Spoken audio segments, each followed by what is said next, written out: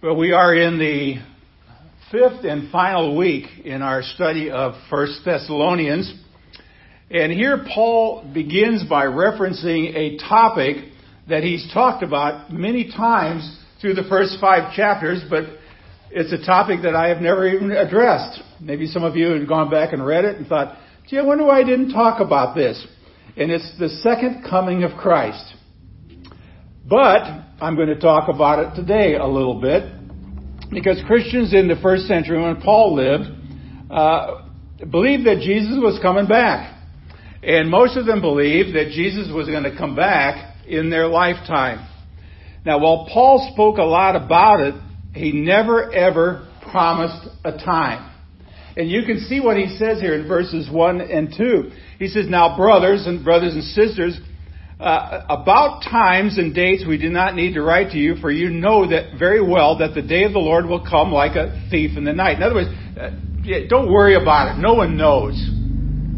And this is really repeating what Jesus had said back in Matthew chapter 24. No one knows the day or the hour, not even the angels in heaven. And I like the next part, not even the Son. Jesus doesn't even know when it's going to happen. The only person who knows when the clouds split and the horns blow and the angels come down, the only one who knows that is the Father.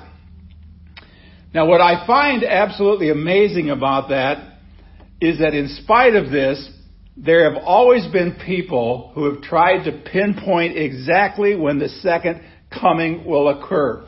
Now, I'm going to give you an example. Nancy may kind of remember part of this. Back in 1998, my second year as a pastor, I'm serving at Emmanuel Lutheran Church in Belvedere, Illinois.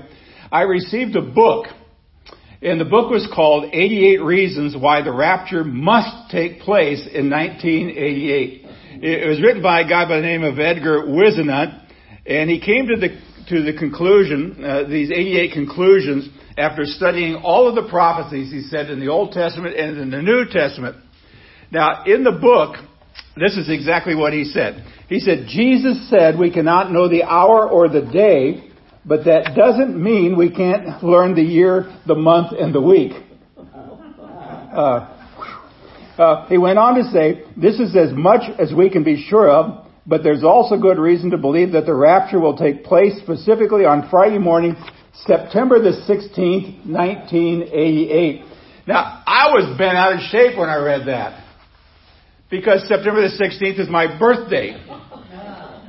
And on top of that, in 2 more days, we were having our fall festival at Emmanuel Lutheran Church. It's when we took our 3 church services, got together on the school property, put up a big tent.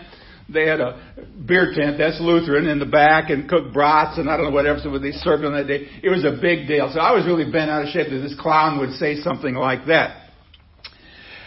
But 9/16/88 came and went, and Edgar was wrong. And I was a year older. And I was happy, and we had a great fall festival at Emmanuel. But, there's always a but. But this did not deter Edgar Whisenant, who reran his calculations, and he said, whoops, I was a year off, and then he published a new book, 89 Reasons Why the Rapture Will Take Place in 1989. Now, I don't know if it was supposed to be on September 16th again. I don't know, he's trying to get rid of me or whatever. But it never happened again. Now, I believe in the second coming. I mean, we often say in our creeds, I believe in God, He's going to come again to judge both the living and the dead. The Bible's pretty clear about this. But I also believe the Bible when it says about the times and the dates, we don't need to write to you. That's what Paul is saying. You guys, you don't need to know. It just will make you worry.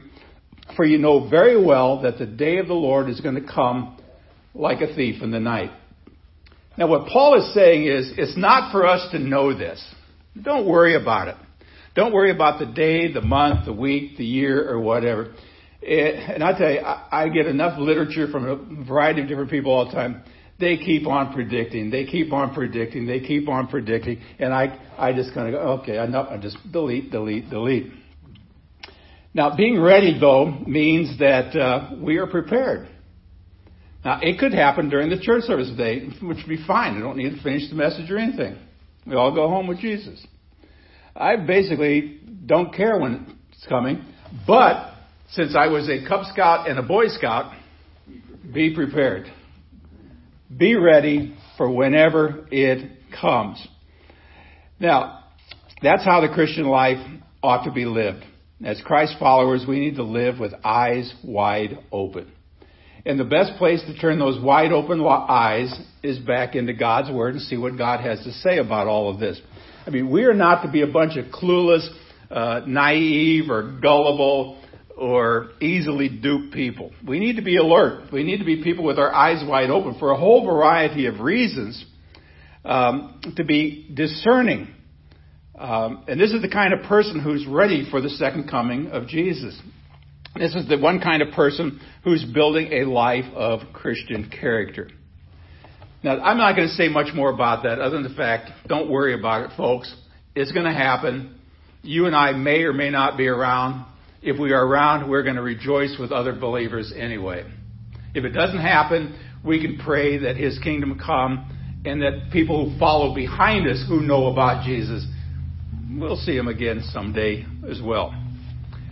But I'm going to move on into chapter 5 because Paul, after he just says, don't worry about this stuff, he has a series of rapid fire exhortations. He boom, boom, boom, boom, boom, at different teachings. Now, I could preach on each one for hours, but I decided to choose only 3. And maybe if my spirit works on it, maybe I'll finish some of the other ones next week. I don't know. I'm thinking of starting a new series already next week called God's Point of View. But I'm going to touch on 3. It's called Living with Eyes Wide Open. And so to live as sons and daughters of the light, or we might call sons and daughters of the day, I think there are 3 things we need to focus on. And here's the first one. It may seem pretty simple. We need to keep our eyes wide open to the needs of other people among us. Now, we call ourselves a missional community, and we gather together to encourage and equip ourselves. But the purpose really is so that you can go outside the doors to continue to meet the needs of other people. This is why Paul says in chapter 5, in a variety of different ways, he says encourage one another. Now, that Greek word just really means to put courage into somebody. It's like coming alongside them, putting your arm around them and saying, it's going to be okay. Trust me. The Lord loves you. He says show respect to other people. People ask me if I had a hard time acclimating to working in prison where virtually everybody else is black. And my first response was, they were? Yeah, okay. It's kind of hard to miss. 6,200 guys, most of whom are black. But, they treated me with kindness. I treated them with kindness. You respect people. You don't look down on them. To live in peace with one another. I mean, that's the worst thing that can happen is, where you're always on edge with people. To help the weak, to help the timid. Be kind to one another. He just goes on and has a whole bunch of these different things. So every opportunity you have to meet another person, you have an opportunity to practice what I would call holiness. Maybe you don't think about that. Now, some of us were at White River the other day. Did we practice holiness? I would hope so. Yeah, we were nice to people. Nancy delivered at least 2 groups of food to people's houses for them. I got to hand out some stuff. Cheryl got to have people come over and pet the pony. Jeff is walking around schmoozing like he always likes to do. Everybody else is, doing all these kinds of things. So, now, opportunities to practice holiness. Now, anybody can maintain a sweet spirit if there's no one around to annoy you. I can be the sweetest person on earth as long as you leave me alone. But there are demands on our life where we need to not live up to our sinful expectations, but to the expectations that Jesus has in our life to meet the needs of other people. Now, here's the second one. I'm not going to say much about that. Second one, though, we need to keep our eyes open to what's really going on around us. It's kind of knowing the culture in which you live and how to respond to it. Now, a verse that I would really encourage people to memorize. This is a very simple little verse. Verse 21 of this chapter. Test everything, hold on to the good. Don't be easily swayed by everything you see or hear on radio or television or whatever. Now, almost every day, I consider every once in a while to get rid of my Facebook page, to get rid of any other social media page. But then I realize I have opportunities to speak some good news into some situations. That's the reason I kind of hang on to it. But almost every day, I see or hear from people who are alarmed or concerned about some terrible injustice that's taken place or is about to take place.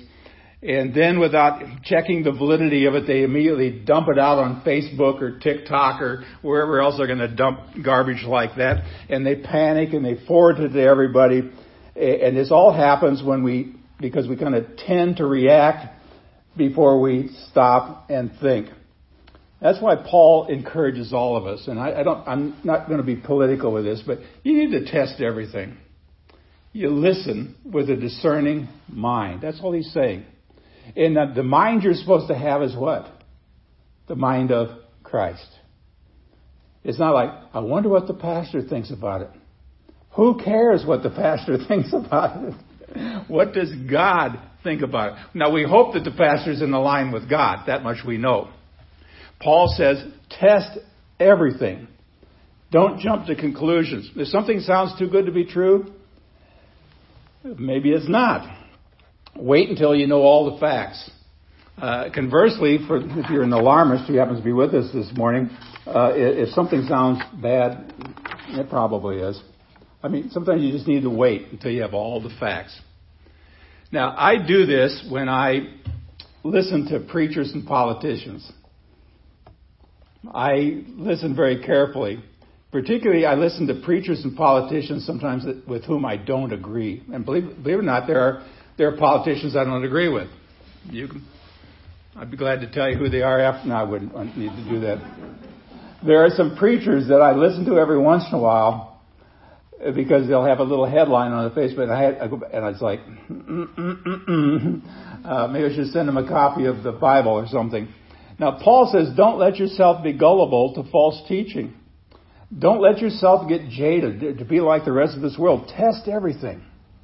Wait for evidence to come in. Look at the facts. Make your conclusions based upon what you actually know from God's Word. From God's Word, not from what Barry thinks or Jeff thinks or Anthony thinks or what Nancy thinks. No, God's Word. God's Word. This applies to a lot more than just how you filter your emails or your text messages. It applies to how you treat your kids. It applies how you treat your spouse, your employees, your friends. So are you going to jump to conclusions before facts come in? Will you be gullible? Will you be easily tricked? Will you be cynical and skeptical of everybody? Will you always assume the worst? Will you close your eyes to the obvious? Well, we don't want to do that. We want to live life with eyes wide open. And that means you learn to test things and seek the good in them. Now, these first two parts they're pretty practical kinds of things. But I'm going to move on to one that's maybe you'd say is a little bit more spiritual, if you will. It's the third thing. We need to keep our eyes open to the presence of God within us. Now, if we do this, the first two are relatively easy to do. To keep our eyes open to the presence of God within us. Now, that's why Paul, as he writes through he rattles off a whole bunch of words here. But in verses 16 and 17, he said in 19, don't put out the Holy Spirit's fire. Or if you're in love with the King Jimmy version like Jeff, it says, quench not the Spirit. I think that's a King Jimmy quote. So, do you know how to quench a fire? Like I said before, I was a Cub Scout and then a Boy Scout and actually an Explorer Scout. One of the first things they taught us was how to build a fire and then how to put the fire out. To quench a fire, one way is to not put anything flammable on it. Your scoutmaster says put out the fire. You don't throw more sticks and branches or, God forbid, gasoline or kerosene on it. A way to do that is take something that's inflammable, like dirt or water, put it out. See, in the same way, you and I can quench the Holy Spirit when we ignore His presence in our life. One of the best terms I've learned about the Holy Spirit in the last 25 years, because I learned it in prison. Nancy probably knows what they call the Holy Spirit down in prison. It's called the resident president. He lives in here. I like that. Now, I'm not going to change the creed and put resident president in there, but it's a good way to remember that. You quench the fire of the Spirit when you kind of smother His presence with things that don't spiritually burn. Now, what kinds of things don't spiritually burn? Well, one of which I'm kind of guilty of is kind of innate laziness, just sitting around or doing whatever. It could be apathy or just a kind of a condescending opinion towards people. It can manifest itself in criticism or gossip or greed or whatever. And it's those kinds of things that easily can quench the Holy Spirit's fire within us. Now, I won't ask you to raise your hands, but how many of you struggle with sin? Well, a couple of people are bold enough to do it. I'd say you don't need to, but thank you. I know you do. I mean, when your wife raises her hand, yeah. We all struggle with sin. Thought, word, and deed. You name it, we've probably done it. One of my daily routines is to do some Bible study, and I break it down in for a prayer with adoration, confession, thanksgiving, and supplication. And when I come to confession, it's always interesting. Based on the Bible passages I've read that day and studied, there are days when I kind of go, well, I had a pretty good day. And then I have to give myself a little thump in the back of the head. No, you didn't. Because whether you did something wrong, you were thinking things that were wrong. You were saying, no, I don't choose to be helpful, or no, I'm not, whatever. So we just need to remind ourselves that we're always dumping things on ourselves that kind of threaten to turn our spiritual life into ashes. Now, how do you keep the fire of discipleship burning? We're not going to worry so much about putting one out. We don't want to dampen that. I'm just going to suggest a few things. I think it's the discipline of the Christian life, very simply. Daily prayer. Do you have prayer time every day? I don't know how you're going to do it. And some of you, you're going to have routine, probably prayers like over every meal.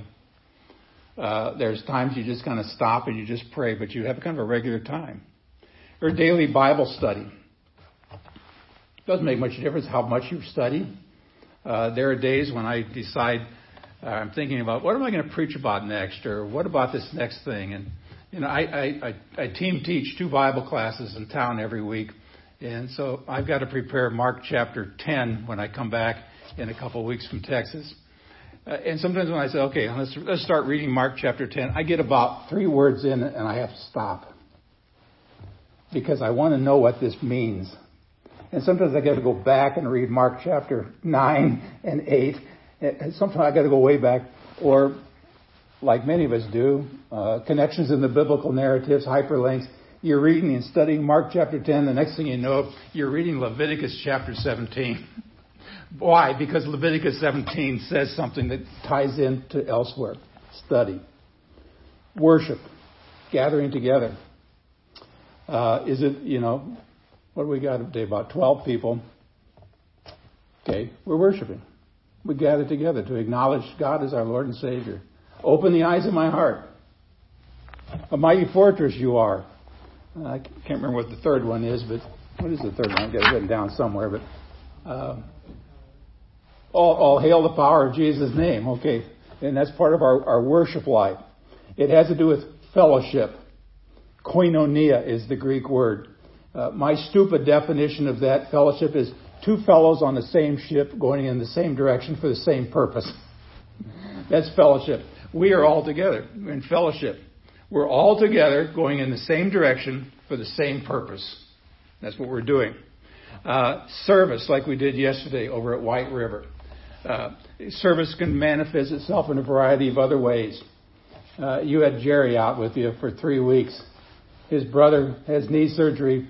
Jerry, who's got plenty of stuff to do back home in California, comes out and serves you for 3 weeks. It happens all the time for all of us. These are fuel for the journey. They keep the fire of the Spirit burning in your life. Now, like some of you, I've known some people who at one time were really on fire for the Lord, but all of a sudden that flame began to grow dimmer and dimmer, and it finally just kind of was gone. Now, why is that? Well, a variety of different reasons. Sometimes it has not participating in the Christian life anymore, not getting into the Word, not being in prayer, not being in worship, not being in a fellowship kind of a situation, kind of withdraw. We have found a large number of people who've stopped coming to churches altogether once COVID started. Well, for a while it was unique to sit at home and have recliner church. Sit back, and I've got a big screen TV like that, and I can watch, and it's kind of fun. I will confess that there's some time after a while I thought, I wonder if I could pause this and go upstairs and get a cup of coffee or something and come back and then just fast forward through some stuff. And people did, and after a while people thought that was no fun anymore either, but they got comfortable and they removed themselves from the fire. They removed themselves from the assembly of gathering together. And the next thing you know, it was no longer part of their life. People who study these things say that's approximately about 30% of the people who used to be regular attenders in church. That's a pretty significant number. See, it wasn't a matter of deciding one day that everything was great, that they were going to abandon their faith. It was a matter of slowly letting the fire of devotion go out in their lives.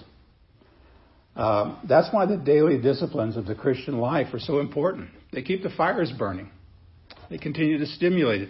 For us to be strong in the Christian life, to quote Bob Seger, like a rock, to be like a rock, we need to keep our eyes wide open to the needs of people among us, the people around us, and the presence of God within us. I mean, that's really three things there. Well, with that being said, we come to the end of 1 Thessalonians. Now, we've not covered everything in there. There's a whole lot more in this. But my prayer is that this is happening here in this missional community called Restore. In other words, if you have character, it'll be seen in the way that you treat other people. And that's why in every chapter, Paul talked about some way that we relate to other people. And maybe you want to go back and read all of 1 Thessalonians one more time. Just see how many times he said, this is how you relate to one another. See, in order to be strong, in order for me to be strong, we need each other. So that's where character is developed and revealed in the context of community. We need to be living examples to one another. Sometimes we need to help one another up, and sometimes we need to hold each other up. We need to be gentle with each other, kind and loving. We need to look out for one another, to respect one another, because Christian character is developed in the context of Christian community.